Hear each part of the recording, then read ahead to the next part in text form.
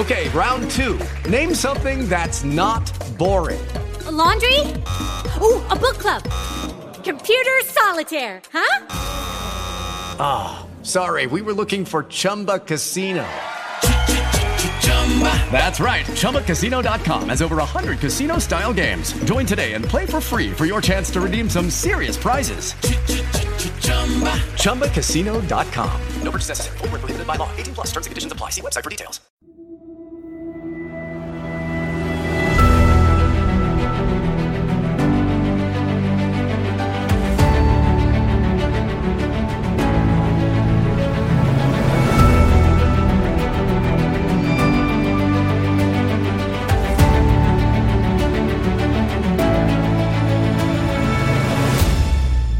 This is the Registry Report, where we look at news, analysis, and advocacy for rational change in our country's sex offender registry laws. Hey, and welcome to the Registry Report podcast. My name is Michael, and today we're talking about the Consent Conundrum. So what is the Consent Conundrum? People would have you believe that consent is relatively simple to understand. Yes means yes, no means no. And if you don't understand that, then you are a creepy predator. Now, before we get too deep into the woods on this topic, I just want to state up front that I am a big believer in the necessity of getting explicit consent before engaging in any kind of sex act. But I don't think consent is as simple as many people would have you believe. This is such a complicated concept that half of the states don't have any legal definition of consent at all. And this includes Mississippi, Georgia, Idaho, and North Carolina. So why is this important? Why are we talking about this on the Registry Matters podcast? Well, almost by definition, a sex crime is sexual contact or activity that occurs without consent. So it naturally follows that if we are going to get serious about reforming the criminal justice system in America, and especially the way we look at sex crimes and the sex offender registry, that we have to take a good hard look at what is and isn't consent. And maybe, just maybe, we should encourage our legislators to come up with a good working definition of consent that will stand up in court. So to start us off, I'd like you to hear a great little bit that was put together by the Thames Valley Police Department in the United Kingdom, comparing consent to a cup of tea. If you're still struggling with consent, just imagine instead of initiating sex, you're making them a cup of tea. You say, "Hey, would you like a cup of tea?" And they go, "Oh my God, I would love a cup of tea, thank you." Then you know they want a cup of tea. If you say, "Hey, would you like a cup of tea?" And they're like, I'm not really sure. Then you can make them a cup of tea, or not, but be aware that they might not drink it. And if they don't drink it, then, and this is the important bit, don't make them drink it. Just because you made it doesn't mean you're entitled to watch them drink it. And if they say, "No thank you," then don't make them tea. At all. Just don't make them tea.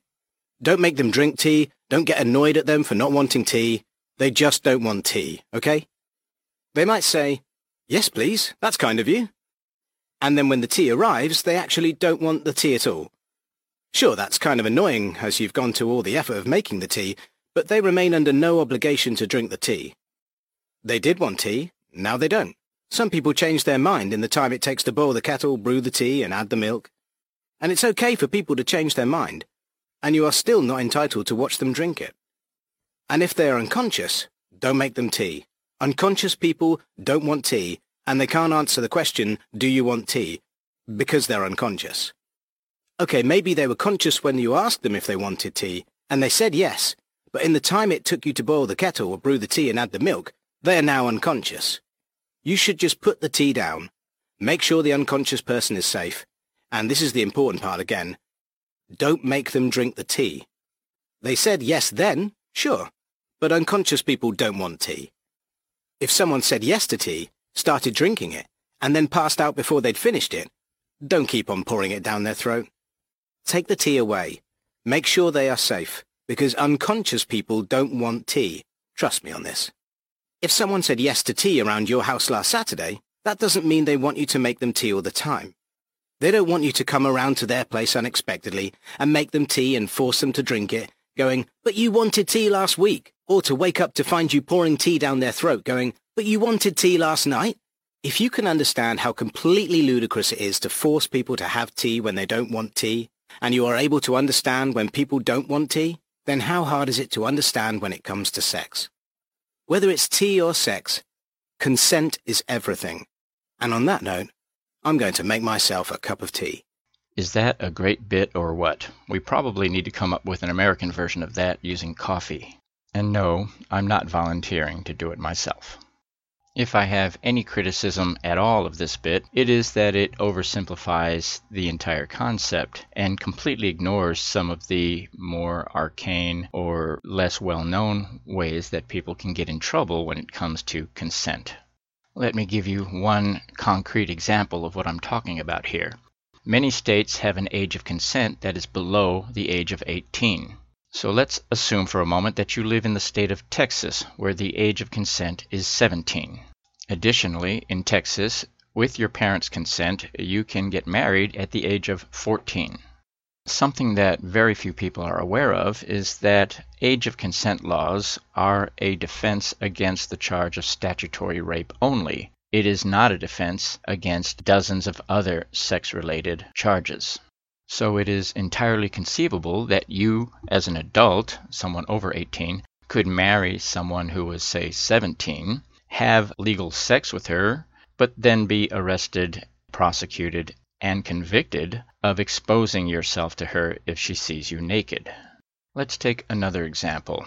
In the state of Ohio, which is one of those states that does not define consent in its laws, a woman can be drugged and sexually assaulted legally by her husband as long as he doesn't use force and they're not technically separated. In other words, in the eyes of the laws of the state of Ohio, her ability to hold her husband accountable for a sexual assault is stripped away simply because she's married to him. And if you think this is a far-fetched hypothetical example, I can assure you that it's not. This exact scenario happened to a friend of mine, and the authorities would not do anything to help her. Their opinion was that she had given up her right to revoke consent the day she got married. The American Law Institute has done a lot of work on this, and they have actually come up with a definition which they recommend that states adopt, and their definition is consent is a person's willingness to engage in a specific act of sexual penetration or sexual contact, but context and circumstances should also be considered. That definition was offered by the American Law Institute in 2016, and frankly, no one's done anything with it since. To be honest, I think it's just an attempt to use legal mumbo-jumbo to say that consent is complicated. That much we already knew. But what happens when we try to simplify this very complicated issue so that it's understood and accepted by the average person on the street? I think that we run the risk of getting into some very dangerous territory. Take, for example, this little skit, which is called Sexual Consent with Dr. Seuss. It's a scary world out there, okay? You're going to be going off to college soon, and statistically, a bunch of you are going to be train wrecks. John, I'm looking at you. Come on. So, teachers asked me to come in here, try to convey a little lesson to you guys. Now, here's the thing. It is a simple message, but we as men, we keep messing it up. So, I have simplified it as best I can so that it's nice and easy for you guys to get into your thick little skulls. I wrote you a little story and I illustrated it myself. This is called Dr. Seuss's The Quest for Yes. This is dumb. Welcome, students. Today is your day. You're off to great places. You're off and away. In case you're wondering what could he have meant, I'm talking today about sexual consent. Hey, Matt, you're not going anywhere, right? Everyone listen to this. Pay attention. So, how do we be good and not make our whole life a mess? Simply by waiting for someone to say yes. What is a yes? A yes is a yes is a yes is a yes. No, this isn't a trick or a test. To simplify, here's some words that it's not. No, maybe, I guess, I forgot. So when do we need it? What is it for? For kissing, for touching, for anything more? You need it for all, not some or a few. You need a yes for all that you do. For a touch, for a kiss, for an old school canoodle. For anything that involves your lap poodle. Penis! Hey, don't laugh at that, all right? That took me forever to draw, okay? Look at that attention to detail. Now here's a thing that'll bring surprise to your face. You need a yes before every new base. So if you're kissing her face or her big Baba Louie's, you still need a yes before touching her bajulies. Any loopholes? No! You're out of luck, and you can't get or give consent if you are drunk. Ignore this lesson, be a dumb male. Oh, the places you'll go, and by that I mean... Jail? Yeah. Jail. And you wouldn't last. But wait! Some men don't listen. And they're doing fine. Trust me, kids, it's just a matter of time. So, take this lesson, put it in your brain, and then lock it. And if you're not sure, keep your walk it in your pocket. And if that last part's confusing, I won't leave it to chance. I simply mean... Keep your dick in your pants. Good, that actually went really well. All right, we're going to take a quick break, and then since this is... All right, so I thought that was really funny, but I think it oversimplifies the issue of consent to the point of being ludicrous. I mean, I totally understand that there are people out there who just need to be told, keep it in your pants. And for those people, maybe this approach is the right approach. But I guess it makes me sad to think that there's such a sizable percentage of our population who has to be taught these principles at a cat in the hat with green eggs and ham level. Or for that matter, being told, rather simplistically, keep it in your pants or you're going to go to jail. I just don't think that that approach is actually going to make much of a difference. So what will make a difference? I think one of the things we have to do is start teaching kids from a very early age that they have autonomy over their bodies and that they can say no, even to an adult, if something makes them feel uncomfortable or doesn't seem right. I think we also need to start educating teens and adults about just how complicated consent can actually be and what the consequences are if you aren't getting consent. Instead of teaching people that yes means yes and no means no, how about explaining some of the things that most people aren't aware of when it comes to sexual consent? The Dr. Seuss bit did mention that if someone is drunk, they cannot get or give consent to sex. But it totally failed to mention all the other ways that sexual consent cannot be given. Minors cannot consent to sex under any circumstances, even if the minor is the person initiating the sex. If you are an adult, then you are expected to be the adult in the room and walk away. And don't think that the age of consent law in your state will protect you. The federal age of consent is still 18. And there are 1,000 different ways that the authorities can turn your crime into a federal case. When it comes to minors, you don't have to have sex to have committed a sex crime. There are easily a dozen different things that you could be charged with without ever laying a hand on your victim. If someone is under the influence of alcohol or drugs, they too cannot consent to sex. How are you supposed to know if someone is too drunk or too high to be able to consent to sex?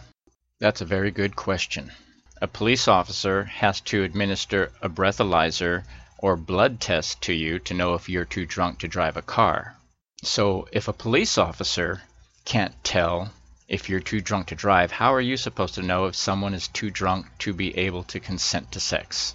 This is where consent starts to get very complicated. My advice to you is that if you're with somebody new, leave the drugs and alcohol out of it. If you think you need drugs or alcohol as a social lubricant, perhaps it's a little too early to be thinking about sex. Another class of people who cannot legally give their consent to sex is someone who's mentally impaired. How do you or I know that someone is mentally impaired? Frankly, it's not always easy to tell. But if somebody tells you that they have multiple personality disorder, or that they have seizures, or may be struggling with any other mental illness that would interfere with their ability to legally give consent, that's your cue to keep things non-sexual. At least until you know a heck of a lot more about the situation, and the two of you have built a relationship based on trust. People who are sleeping, unconscious, or incapacitated in any way cannot consent to sex. And even though that sounds very straightforward, think about that for a moment. Has your partner ever wanted to be tied up or blindfolded, handcuffed to the bed? You and your spouse may consider that just a little kinky foreplay, but in most states, a person who is tied up and or blindfolded cannot legally consent to sex, even if that person happens to be your husband or wife. Now, most people are thinking, well, he or she would never press charges against me for doing that. They enjoy it. But the fact is, prosecutors can choose to prosecute whether or not your partner wants you charged with a sex crime. There are plenty of other ways that consent can get complicated. For example, even when your partner says yes, that doesn't necessarily mean that you're free and clear. That person may come back later and say that they felt pressured or intimidated or coerced into saying yes. Consent that is given under duress or simply not freely given is not consent at all. So yeah, sexual consent is not as simple as the cat in the hat would have you believe. I hope you understand that I'm not trying to frighten you into giving up any thought of having a healthy sex life. In fact, just the opposite. I want you to have a healthy sex life, and by healthy I mean that everyone concerned is consenting. This is a conversation that needs to be had on a national level, and it needs to be looked at very carefully every time we start considering new laws having to do with sex crimes in the sex offender registry. I hope you've gotten something out of this podcast. My name is Michael, and you're listening to the Registry Report podcast. We'll see you next week.